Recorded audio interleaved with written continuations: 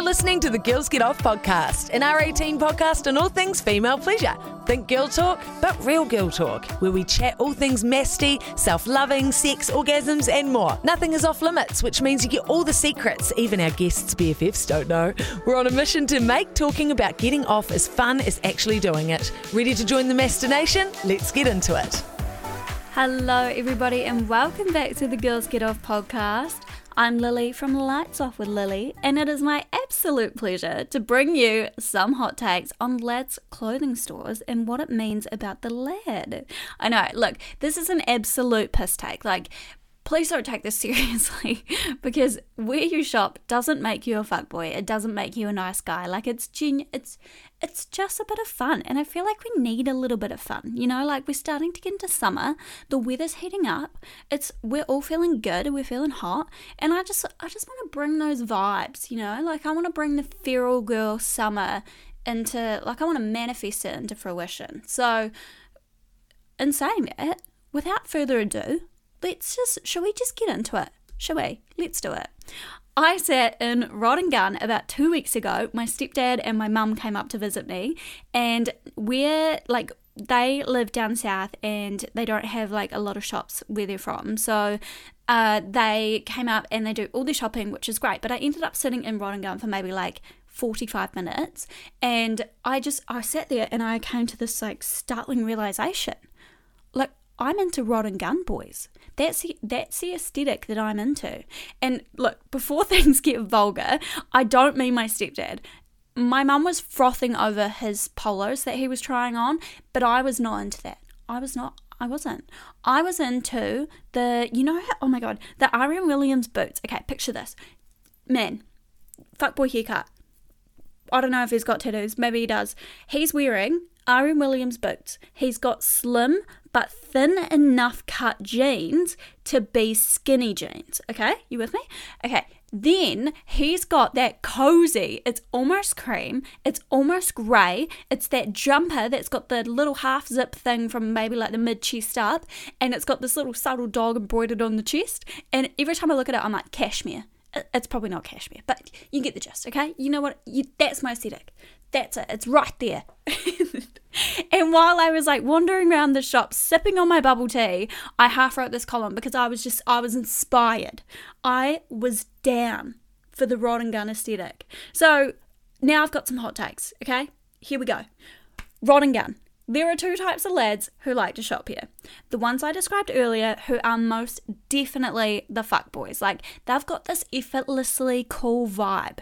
Every Sunday, they're trying to hide the brand new hickey on their neck before they go and visit their parents on the North Shore. And oh my God, don't even get me started on how much they're attached to their bloody bubblegum vape. Try taking it away from them.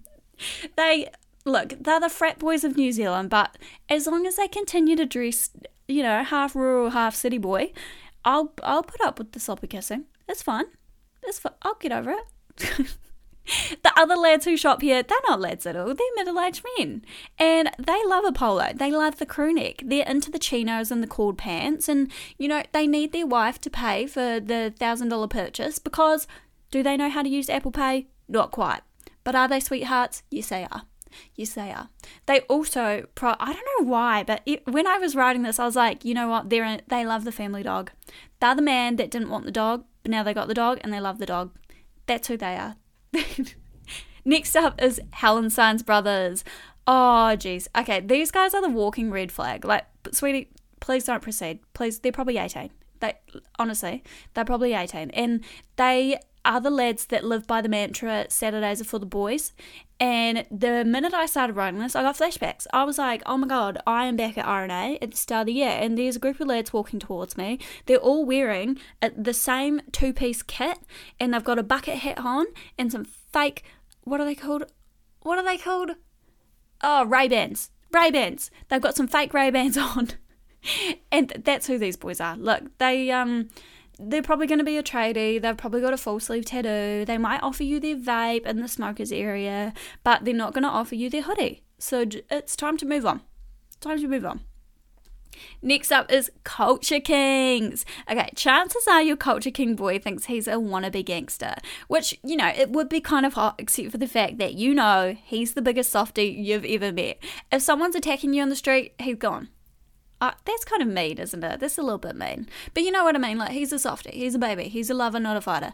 And you had this beautiful romantic dinner plan on Friday, but he cancelled last minute because his tattoo artist had a cancellation, and now he can finally get that rose tattoo on his neck that he's been telling you about for like 6 months.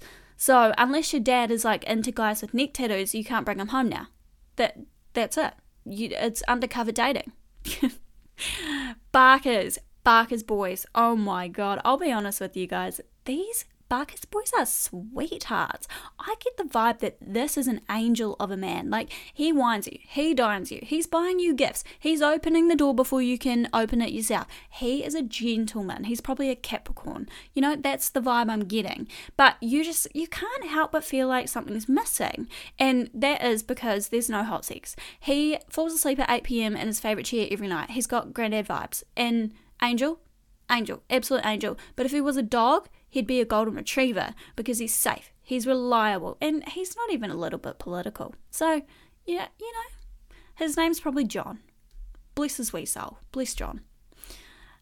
Last and certainly not least is hunting and fishing. Do you know, it's hide and seek every single day with these lads because they're always in their camo gear. And they're going to do the cooking, they're going to do the cleaning, but only if it benefits them and their hunting and fishing. So I'm talking like cooking the fish, cooking the deer. Oh, what's deer? Venison. Cooking the venison. Or they're cleaning the knives and the guns and shit that they use when they do all that man stuff out in the wild. And look, sometimes it might feel like you're in a long distance relationship because they spend the entire winter in the Mai or shooting deer up at Tom's friend's brother's cousin's farm in the middle of buttfuck nowhere. Like, it's if you're into that.